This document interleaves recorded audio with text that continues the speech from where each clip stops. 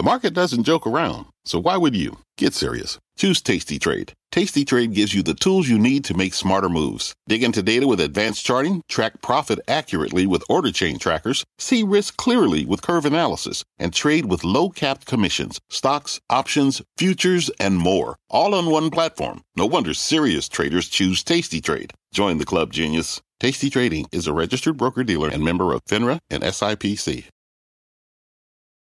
I'm Brian Sullivan, and you're listening to CNBC's Worldwide Exchange. Our show airs live weekdays at 5 a.m. Eastern. Listen in. It is 5 a.m. at CNBC Global Headquarters. Here's your top 5 at 5. Stocks are coming off their best day in weeks as investors brace for the latest read on U.S. inflation due out later this week. Futures are higher. 15th times the charm as Kevin McCarthy is sworn in as the next Speaker of the House. Why concessions made during the deal-making process could undermine his newfound power. In Brazil, thousands storming that country's Congress building over the weekend, demanding the removal of President Lula da Silva from one office just 1 week into his presidency. Plus, outrage in China over Tesla's latest price cuts and customers demanding refunds and credits for their latest EV purchases.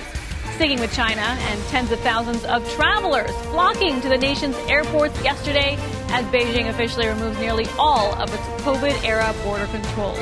It's Monday, January 9th. You're watching Worldwide Exchange on CNBC. Good morning. I'm Seema Modi in for Brian Sullivan. Great to join you today. Let's take a look at where U.S. stock futures are trading after that nice rally we saw on Friday. Stocks right now in the pre-market trade are indicated higher. The Dow Jones, you can see right here, up 80 points. Nasdaq higher by 45, and the S&P 500 seeing a gain right now of around 14 points. This after the major indexes saw their best single-day gains since late November on Friday. The Dow surging more than 2%, and sort of a similar story when you take a look at the broader S&P 500 and the Nasdaq, with both indexes gaining more than 2% on the day and snapping their 4-week losing streaks following that jobs report. Checking the bond market, we actually saw yields move lower following the December jobs report. Right now, take a look at the 10-year note. You'll see we're yielding at 3.60%. In energy, both WTI and Brent falling more than 8% last week, breaking their 3-week winning streaks. You'll see oil is trying to claw back some of those gains, up about 3.6%, holding on to that $76 mark. Let's turn to crypto and get a check on where Bitcoin is trading. Still been volatile over the past couple of weeks. Right now, above 17,000, up about 1.7%. You'll see Ether seeing a gain of nearly 4%. But let's get a check on the overnight action in Asia. Early trade in Europe. Arabile Gumede standing by in London for the latest. Arabile.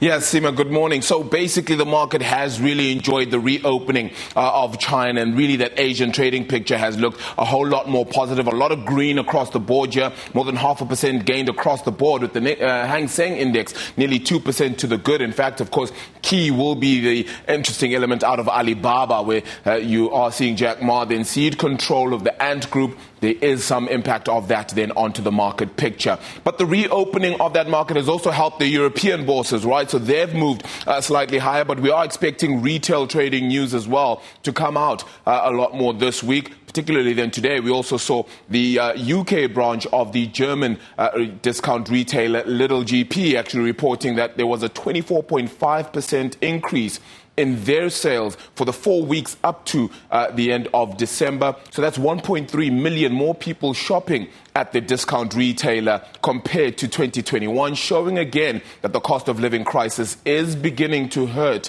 a little bit and people moving to discount retailers. So above the, just below the flat line, though, is the FTSE 100 with a mixed trading board across the board for Europe. Excellent way to kick things off. Arabile, always great to see you. Let's stick with the latest happening overseas, specifically in Brazil, where far-right protesters stormed that country's Congress and presidential palace Saturday, insisting the recent presidential election was stolen. The scene eerily similar to what happened at the U.S. Capitol just over 2 years ago. NBC's Marissa Parra reports.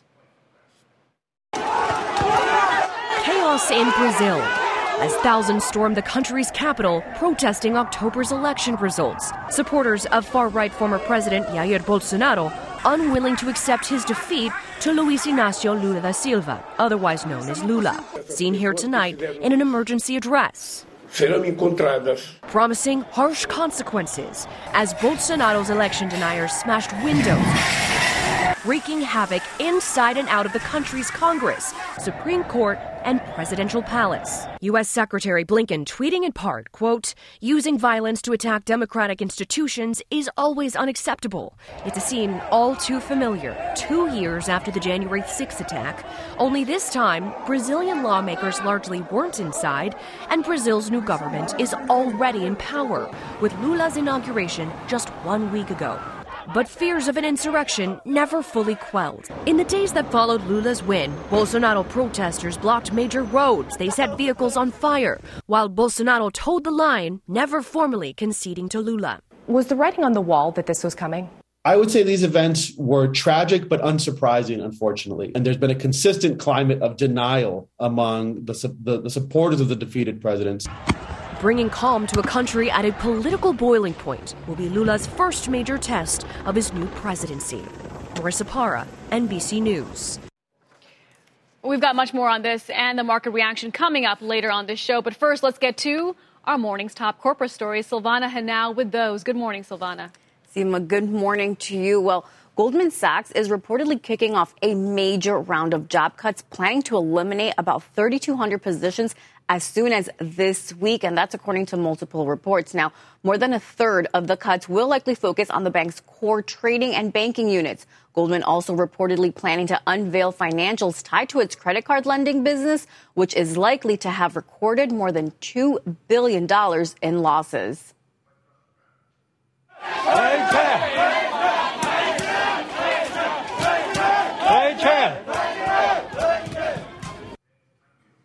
Hundreds of Tesla owners gathering at the company's showrooms in cities across China over the weekend, demanding rebates and credits after the automaker's massive price cuts last week on its Model Y and Model 3 vehicles. Now, that marks Tesla's second price cut on vehicles in the last 3 months in that country. And shares of Alibaba surging in overnight trading following news its co-founder Jack Ma is ceding control of sister company Ant Group, potentially paving the way for a government-led IPO by the fintech giant after years of regulatory roadblocks. Now, the news from Baba coming just hours after new photos of the now reclusive Jack Ma surfaced on Instagram late yesterday, showing him at a restaurant in Bangkok with the caption, "Incredibly humble, we are honored to welcome you and your family to J5's." Seema? Wow, watching shares of Alibaba, gains of around 3% right now. Silvana, we'll see you later on in the show. Now to Washington. After 15 rounds of votes, Congressman Kevin McCarthy officially taking the gavel as the next House Speaker late Friday night. But now realizations over concessions made during the deal-making process could undermine his newfound power as an effective party leader. Ali Vitali of NBC reporting now. Kevin McCarthy celebrating a victory that almost didn't happen. That was easy, huh? It all came down to getting 6 hardline holdouts not to yes, but to present. McCarthy pleading with House members Matt Gaetz and Lauren Boebert in full view of the cameras and all of Congress to get him the gavel. Some members phoned former President Donald Trump to help. Marjorie Taylor Greene passing off a call with DT to one reluctant member on the floor. At another point, McCarthy ally Mike Rogers had to be physically restrained from lunging at Gaetz. The height of the frustration on the floor and, sources told NBC News, a sign of anger bubbling over at possible deals offered to holdouts. Finally, just around midnight, Gaetz, Boebert, Rosendale, present. And at last, a McCarthy victory. 2 months ago, you voted for a new direction for our country. You embraced our commitment to America. And now we're going to keep our commitment to you. Installed officially in the Speaker's office, McCarthy ushering in a new era of divided government in Washington and quickly thanking Trump for his help. He was with me from the beginning. He would call me and he would call others. The newly minted Speaker promising immediate votes on defunding the IRS, a focus on the southern border, and curbing spending. We must get America back on track. But the business of governing is likely to prove harder based on what McCarthy gave up in order to get the job. One member can now trigger a vote to oust the Speaker. Freedom Caucus members notched spots on key committees. And McCarthy promised border security and balanced budget bills would get votes. Senate Majority Leader Chuck Schumer speaking to concerns shared throughout Congress about the impact of McCarthy's deals, saying the concessions make it far more likely that the MAGA Republican-controlled House will cause a government shutdown or a default on the nation's debt. Both battles looming in the coming months. When we come back, new comments from Larry Summers over the Federal Reserve and the new base case for a possible Powell pivot. Plus, the retail pain trade is back in full force. What Macy's is telling investors that is putting pressure on the entire sector. And later, much more on China's travel boom and what it could mean for investors. A very busy hour still ahead here on Worldwide Exchange.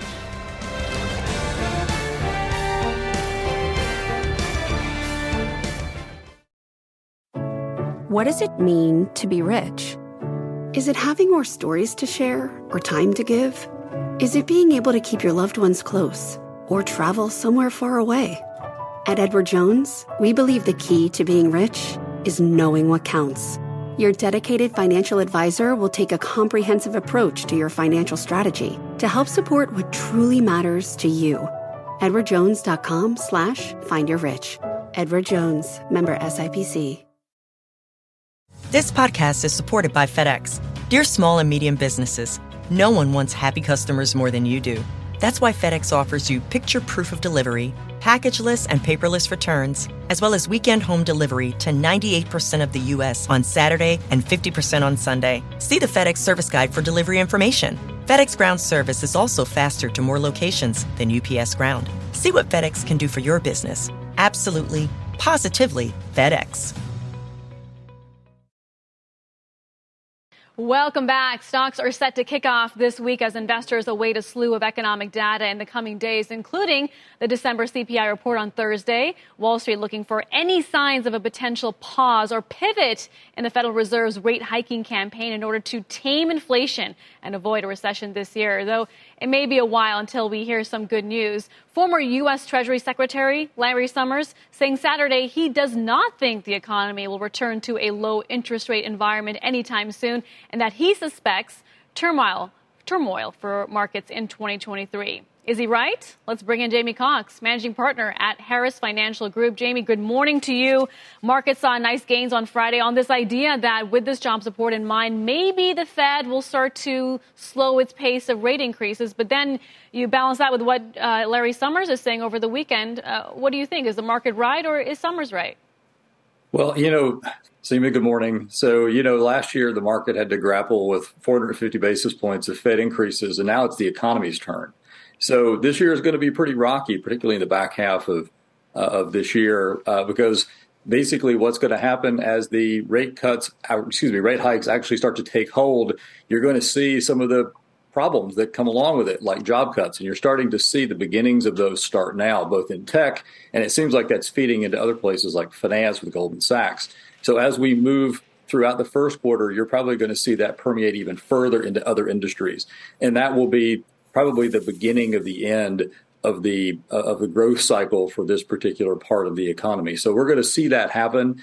I don't think that the market is going to have as difficult a time this year as it did last year, because it probably will mean that rate hikes will, go away. And I don't know if there'll be necessarily a pivot very soon, but I think that what you're going to see is a signal that the Fed is going to back off of rates probably closer to the March-April timeframe. So that's what I'm sort of expecting. And that will really help markets calm down, because once markets get some type of idea that the rate hike regime is starting to roll over, then the dollar will stop going up. And that's going to make a big difference in U.S. equities. It seems like you like healthcare here. Tell us why. Yeah, so one of the reasons why is because the dollar's been so strong, and a lot of healthcare companies are domiciled in Europe. And a lot of those European companies have large dollar-based revenues. So you have the reverse opportunity that we saw in the last decade, where you have a strong dollar, but weak dollar, strong euro pound, that has reversed, and you're starting to see that currency translation sort of favor large pharma. And with that extra earning potential that they have, they're going to start doing M&A. And you're starting to see a little bit of that today with AstraZeneca. So I believe that particular sector is going to be poised for growth as we move forward. It's been defensive in 2022. offensive 23 and 24. And probably what you're going to hear when JP Morgan's healthcare conference kicks off is that there is an enormous amount of innovation that people have been ignoring over the last year, paying attention to rate hikes or ignoring all the good things that are happening in healthcare. And you're going to start to see those particular technologies and innovations be displayed. And there's a lot of money to be made in biotech land. So that's a good place for investors. And always, anytime you have a market turnover, there's a leadership group change. Technology is no longer in the lead. It's going to be healthcare from here forward. Jimmy, as we wrap up here, I want to get your thoughts on the major reversal we're seeing in oil prices right now. We saw the last 3 months of the year, right? Oil went down significantly. And here we're up about 4% on the day. Where do you see prices headed this year? Yeah, I think oil is going to be a little higher. You're not going to have such a large release of SPR, but you also have the bigger issue, which is actually positive overall, China reopening.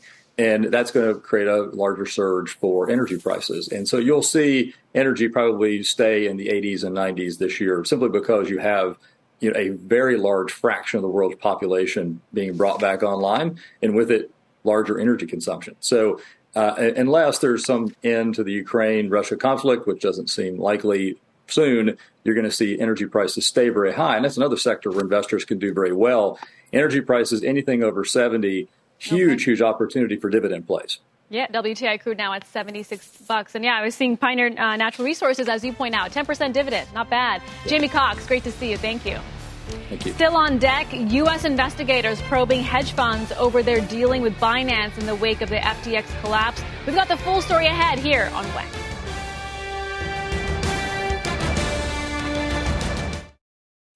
When you need mealtime inspiration, it's worth shopping Kroger, where you'll find over 30,000 mouth-watering choices that excite your inner foodie. And no matter what tasty choice you make, you'll enjoy our everyday low prices, plus extra ways to save, like digital coupons worth over $600 each week. You can also save up to $1 off per gallon at the pump with fuel points. More savings and more inspiring flavors make shopping Kroger worth it every time. Kroger, fresh for everyone. Fuel restrictions apply. Welcome back. Let's get a check on this morning's other headlines. We go out to Philip Mena with NBC in New York with the latest. Good morning, Philip. Hi, Seema. Good morning. President Biden's border policies in the spotlight as he gears up for the North American Summit in Mexico City. He'll meet with the Mexican president as well as the Canadian Prime Minister to talk trade and stopping the flow of drugs at the border. Yesterday, the president visited the southern border for the first time since taking office. It's been at the center of a humanitarian crisis with a record number of migrant crossings in the past few months. The trip comes days after the Biden administration unveiled a new plan that includes tougher border restrictions while also offering a legal pathway for 30,000 migrants a month. Tens of thousands of Californians are without power as yet another atmospheric river batters the state. Forecasters are warning about a relentless series of cyclones over the coming days. Out west, 32 million are under flood alerts and 28 million are under wind alerts. Buffalo Bills player Damar Hamlin is on the road to recovery as tributes poured in from around the NFL in the last week of the regular season. Players warmed up in shirts with Hamlin's number 3. The 3 on the 30-yard lines were painted in the Bills' blue or red, while the Bills, meanwhile, they showed love to Hamlin right at the start of the game. New England decided to defer after winning the toss. And here's Hines on the run back, breaking a tackle and taking it past midfield. And down the sideline he goes. This is storybook. It sure was. It was 3 years and 3 months since their last kickoff return for a touchdown. Nyheim Hines runs one in on the opening kickoff, and that set the tone for the day. The Bills sprint by the Patriots 35-23. It truly was a storybook setting yesterday there in Buffalo. Seema, back to you. It was. Great stuff. Philip, as always, thank you. We'll see you soon. As we head to break, we are watching shares of Macy's trading lower by 5%. The company late Friday warning its holiday quarter sales will come in lighter than expected at the low to midpoint of its $8.16 to $8.4 billion range. Macy's says the spending squeeze will likely continue into this year. Weakness spreading across the rest of the retail sector. Check out shares of Kohl's, Nordstrom also falling ahead of the open. We're back after this.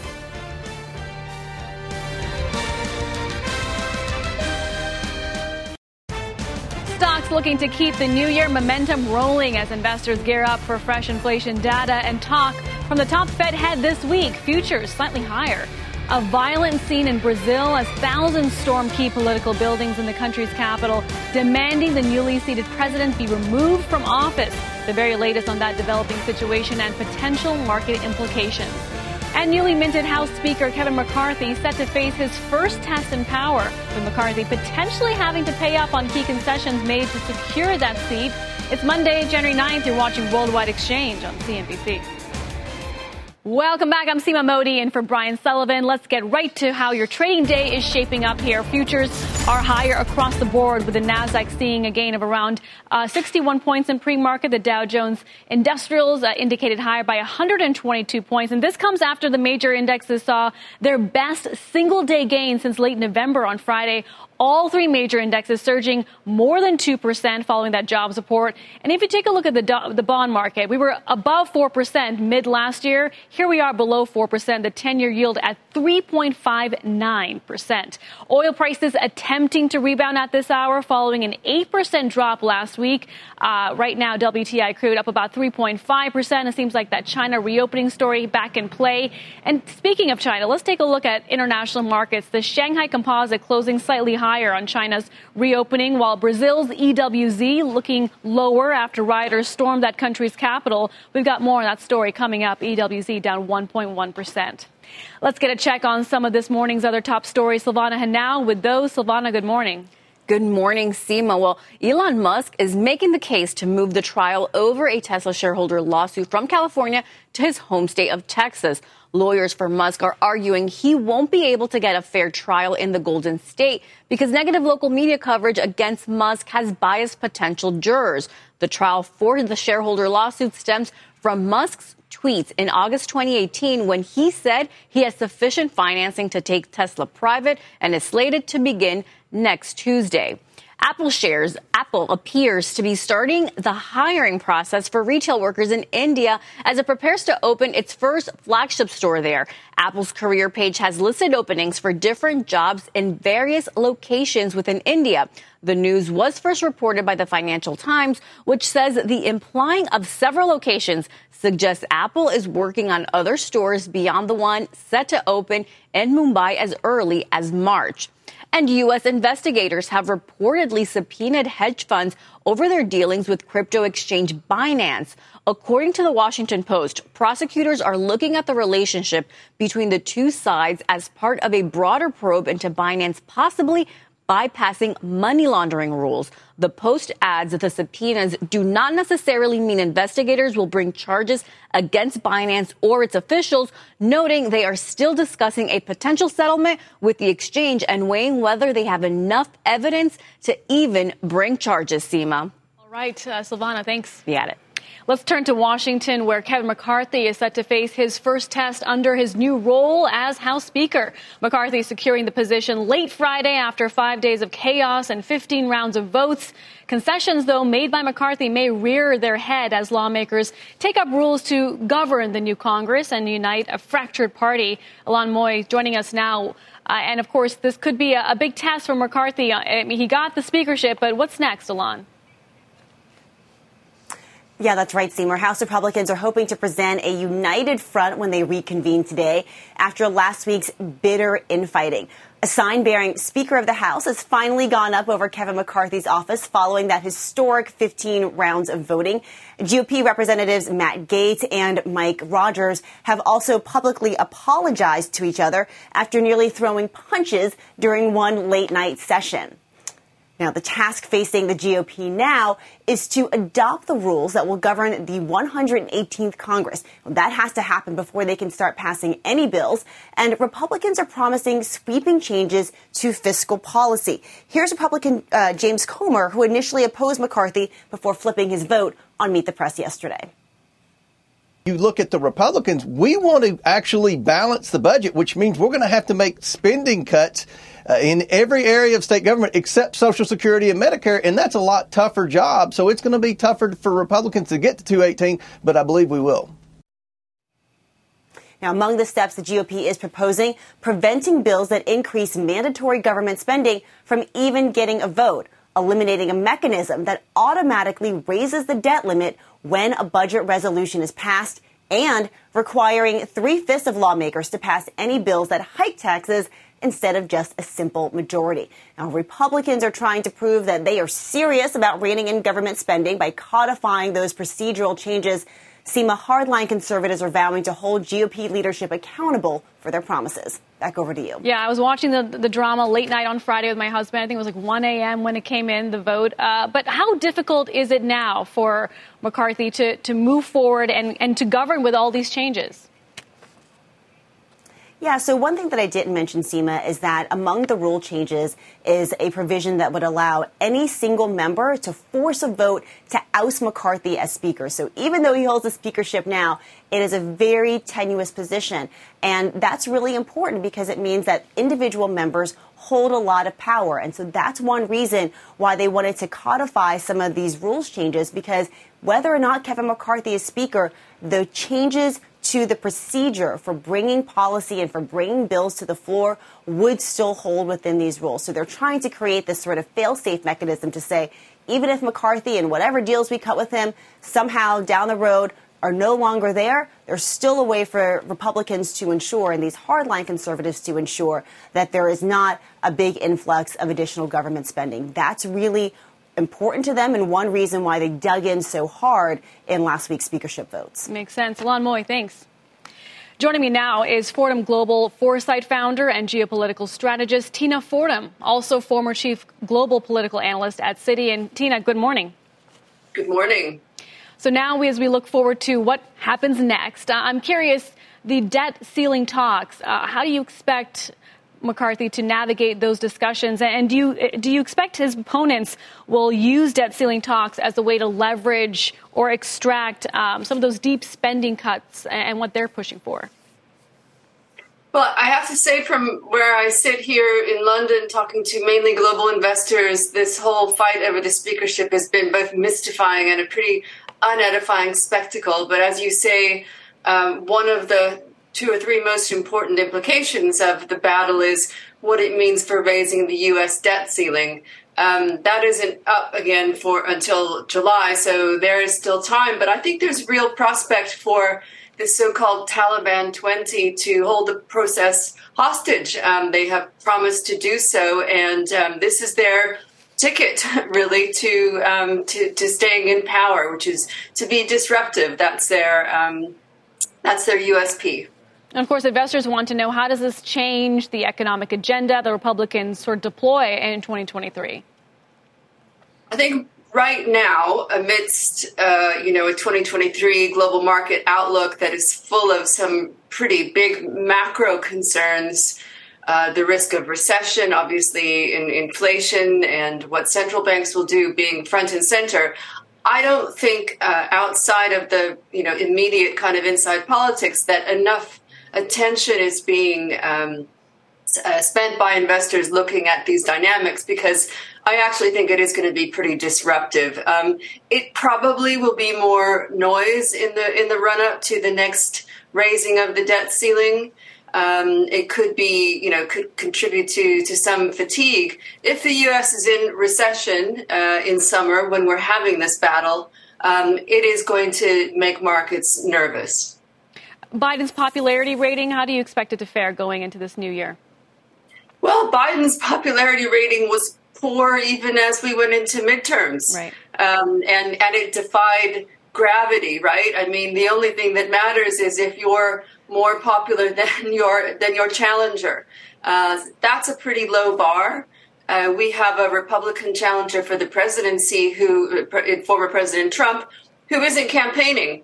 So we're in a kind of a strange lull at the moment when it comes to political signals coming out of Washington. I think that market participants are going to focus on the potential that the U.S. may swerve a recession and hope for the best and come back to looking at political dramas later. But of course, part of what McCarthy has done during the course of these negotiations is make it easier to turf him out of the speakership. Yeah. Tina, stay right there. We want to get your thoughts on a developing story in Brazil, where far-right protesters stormed the country's Congress and presidential palace Saturday. insisting the recent presidential election was stolen and refusing to accept the victory by leftist Luiz Inácio Lula da Silva, known as Lula. Of course, he's the new president. The scene really similar to what happened at the U.S. Capitol just over 2 years ago. We're showing some of those scenes from Sunday. I just want to get your reaction, Tina, to what's playing out in Brazil. Sure. What did you make of it?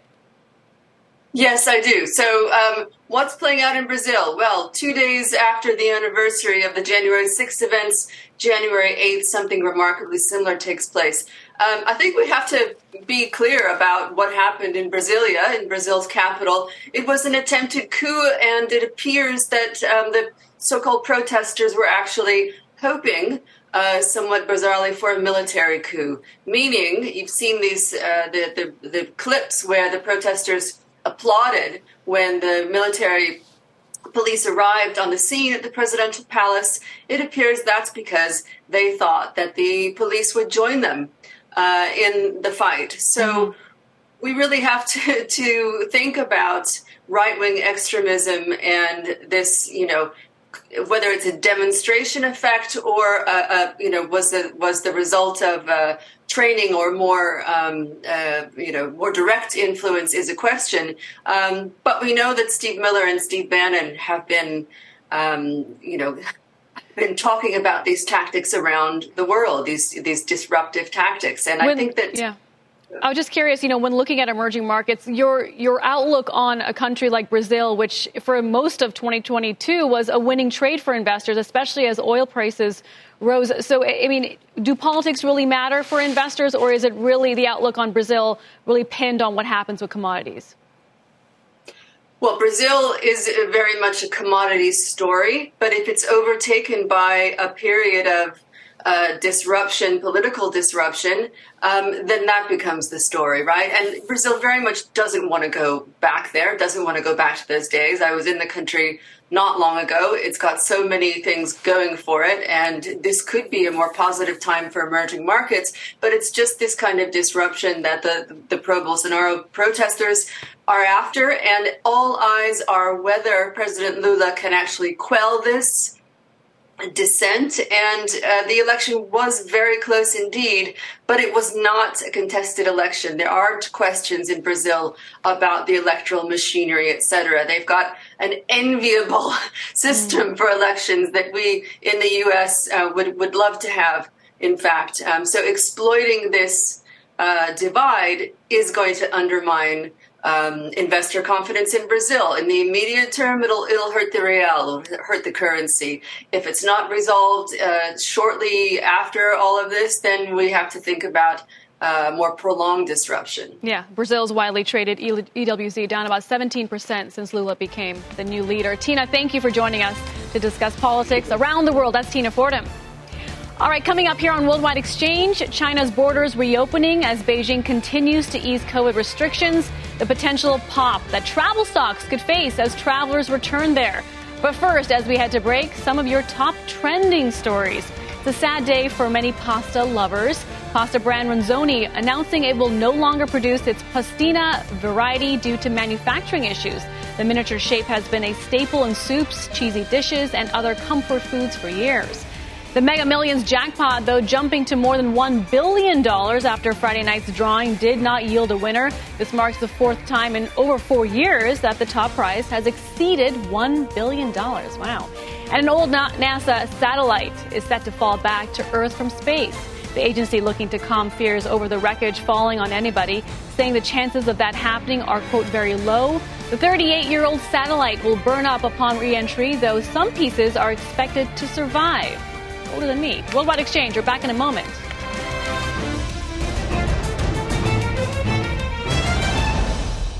Tens of thousands of travelers flocking to China's airports and train stations in the past 24 hours. This after the country reopened its borders this weekend to foreign travelers for the first time since March of 2020. Incoming travelers will no longer have to quarantine upon arrival. This is video of crowds at this train station that connects Hong Kong with the mainland. You can see packed.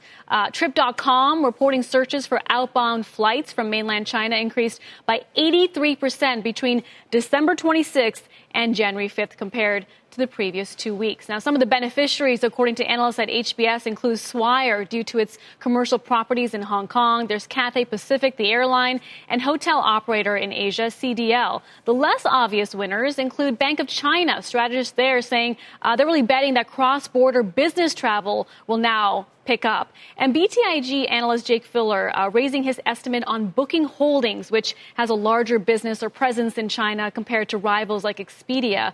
All of this happening as COVID cases across the country are expected to surge further with the Lunar New Year just weeks away. Let's discuss all of this with Dwardwyk McNeil. He's the managing director and senior policy analyst at Longview Global and a CNBC contributor. And Dwardwyk, it's always a pleasure to have you on. Here's my question. Are investors right to bet on a revival in Chinese demand as the borders reopen at a time when we are watching COVID cases rise across the country? And that's certainly prompting many countries, including the United States, to implement new restrictions.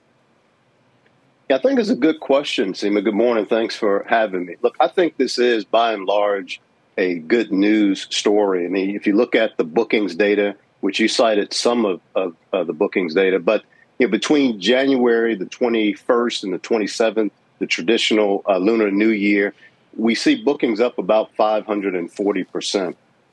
Prior to the pandemic, Seema, this was a group of about 155 million Chinese traveling abroad, spending about $250 billion overseas. So if this was to materialize the way booking seems to suggest it is in the first part of the year, this could be significant. But to your point, I think it's time to take a more measured approach to this because this is going to be a bumpy start. We don't know if airlines have the capacity at the moment in terms of equipment and human resources to really capitalize on all of this interest. It could have inflationary pressure, oil, cost of services, luxury goods, just at the time that central banks are trying to get a handle on inflation. So it is a good news story, but there are some other things that we should be at least paying attention to with respect to this surge in Chinese travel that's coming. Yeah, and what do you make, what does this mean for President Xi, this abrupt policy reversal? Does this help him politically?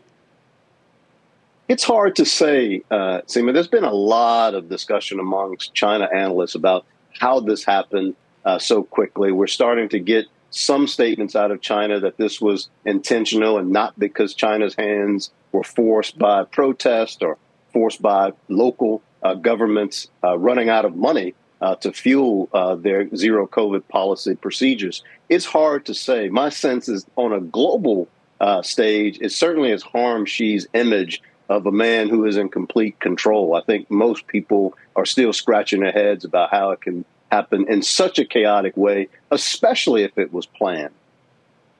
I also want to get your take, Dwardwyk, on some new data into CNBC showing the increasing COVID cases in China is impacting manufacturing in some factories. We have a supply chain heat map providers and logistic managers telling us orders are being canceled by factories because they do not have enough staff due to COVID cases. And, of course, this comes as orders at some of these facilities are down about 30 to 40%. There's also marine traffic telling CNBC they are tracking port productivity problems with Shanghai, where congestion is at the same level of when the city was locked down with COVID before in April of 2020. So I'm just curious your take here, Dwardwyk. Yes, the China is reopening, but then this data from the manufacturing sector telling us that perhaps it'll take some time to really see productivity improve.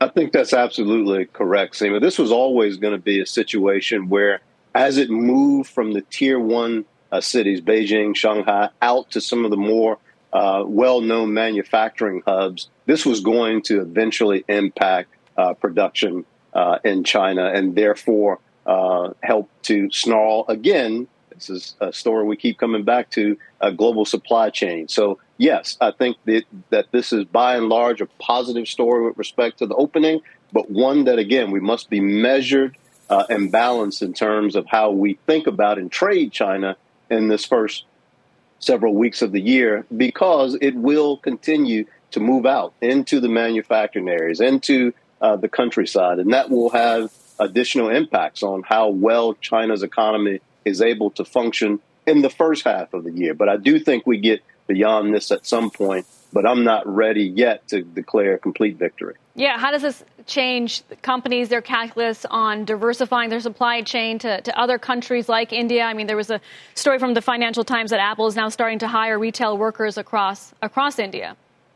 Look, I think the China plus one, and we've talked about this a little bit, is still a smart strategy for businesses. Despite the China opening, despite what we think will happen in the economy in the latter half of the year, there's still just a lot of geopolitical risk with having China as your single point of failure. But as you and I consistently talked about, there also needs to be some policy support from Washington to make plus one real and not just a statement that we use here in town. A regional trade policy would be helpful. But I still think it is smart for businesses to think about how you diversify your supply chain and have a minimum viable manufacturing capacity outside of China.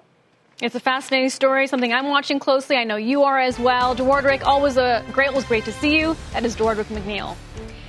On deck, we have Decatur Capital's Digas Wright standing by. He's going to lay out the busy trading day week ahead and the under-the-radar stocks high on his shopping list. And a reminder, tune in tomorrow for CNBC's live coverage at JP Morgan's Healthcare Conference. It's the largest healthcare investment forum in the industry and will feature interviews across the major names, CEOs of Pfizer, Moderna, Biogen, Gilead, and more. We're back in a moment. Welcome back. Time now for your WEX wrap-up. 6 stories you may have missed as we close in on the 6 o'clock hour. First was Salesforce. CEO Mark Benioff saying the company plans to reduce costs by as much as $3 to $5 billion, according to an audio recording obtained by Fortune. This after Salesforce announced last week it's reducing its workforce by around 10%. Goldman Sachs looking to trim its headcount by about 3,200 positions this week, according to reports. The layoffs will likely be from within the firm's core trading and banking units. And take a look at shares of Alibaba rising on news that co-founder Jack Ma is giving up control of sister company Ant Group, a development that could lead to an IPO. John Deere announcing it will allow customers to repair their own farming equipment or take it to independent repair shops. The company has previously been accused of using proprietary software to restrict repair work.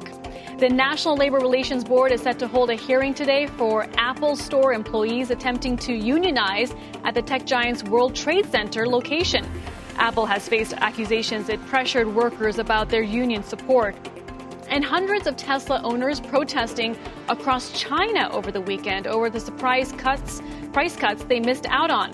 Tesla announcing reduced prices for its Model Y and Model 3 vehicles on Friday. We did it. Now let's gear up for the trading day ahead. Today, Austin Goolsbee becomes the next president and CEO of the Chicago Fed. Goolsbee succeeds Charles Evans, who held that position for 15 years. And President Biden traveling to Mexico for a summit with the leaders of the country and Canada. Tuesday, we will get the latest NFIB survey and wholesale trade data. Fed Chair Jerome Powell is speaking at a central bank symposium in Sweden. We'll watch for his comments on the Fed's policy pivot, if there is one coming, and Boeing releasing Q4 and 2022 delivery figures. On Wednesday, it's all about housing, with weekly mortgage application figures and earnings from KB Homes. The latest bankruptcy hearing for FTX also set to be held. Thursday, we get weekly initial jobless claims and the latest read on inflation with CPI figures. We'll also get earnings from Taiwan Semiconductor. Wrapping up the week on Friday, it's consumer sentiment data and banks kicking off earnings season. We'll also get results from Bank of America, Citigroup, JP Morgan, Wells Fargo, BlackRock, as well as Delta Airlines and United Health. Who says we don't get you started for the wake? Let's bring in Digas Wright, though, Decatur Capital founder and CEO and CIO, as well as a CNBC contributor. Always great to see you. What's your biggest thing that you'll be watching this week? We just went through the whole calendar. Well, we just want to focus our investors on looking at the companies from 4 characteristics. We want to identify those companies that have competitive advantage, that are profitable, that have returning value back to shareholders through dividends, debt reduction, and also buybacks, and lastly, reasonable valuation. So, Seema, that's what we're going to focus on. We did see bond yields fall significantly on Friday, Degas, following the jobs report. I'm just curious what you make of that, if that's changing how much money you're putting towards fixed income, towards bonds in 2023? Well, one of the things that we've seen now is that you can start investing back into bonds. We talked about the fact that with bonds, you can get short-term bonds for about 4% yields. So the bond play is still very active now, and we're actually seeing some real interest in buying bonds again in our portfolios. I guess the question then is what happens this Thursday, right? If the inflation report, Degas, tells us that it's not cooling, that it's still relatively hot, how do you expect markets to react, and what changes would you be making to your portfolio? Well, what things that we're going to see that if the inflation is still hot, that means that the markets will probably pull back because there's going to be a concern that the Fed will have to continue to raise rates longer, and that's going to have a significant impact on markets. What we're seeing in that first half of 2023 is that we're going to be in a trading range anywhere from 3,600 up to about 4,000 on the S&P. But once the Federal Reserve and central bank starts to pause, we're going to see the markets recover. And that's what we're looking at in the second half of 2023. We've seen the dollar weaken significantly over the last 5 trading days. Is that making you more bullish on emerging markets?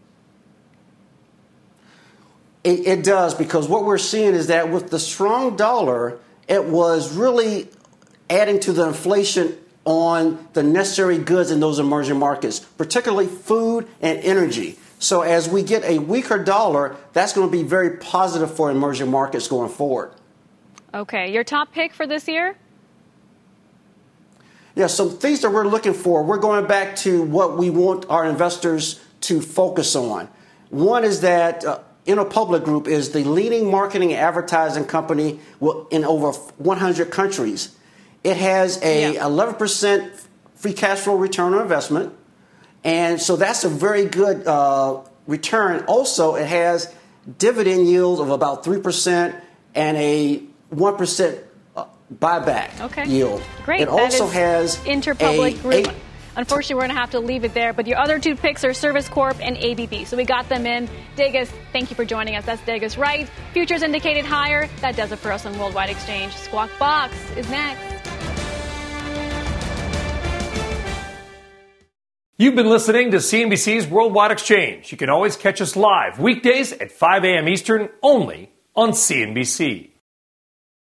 This podcast is supported by FedEx. Dear small and medium businesses, no one wants happy customers more than you do. So you need a business partner just like you. Like FedEx, who understands your passion for serving your customers because they have the same commitment towards you. That's why FedEx offers you picture proof of delivery, packageless and paperless returns, as well as weekend home delivery to 98% of the U.S. on Saturday and 50% on Sunday. See the FedEx service guide for delivery information. What's more, FedEx Ground is faster to more locations than UPS Ground. Trust FedEx for timely deliveries. See what FedEx can do for your business. Absolutely, positively FedEx.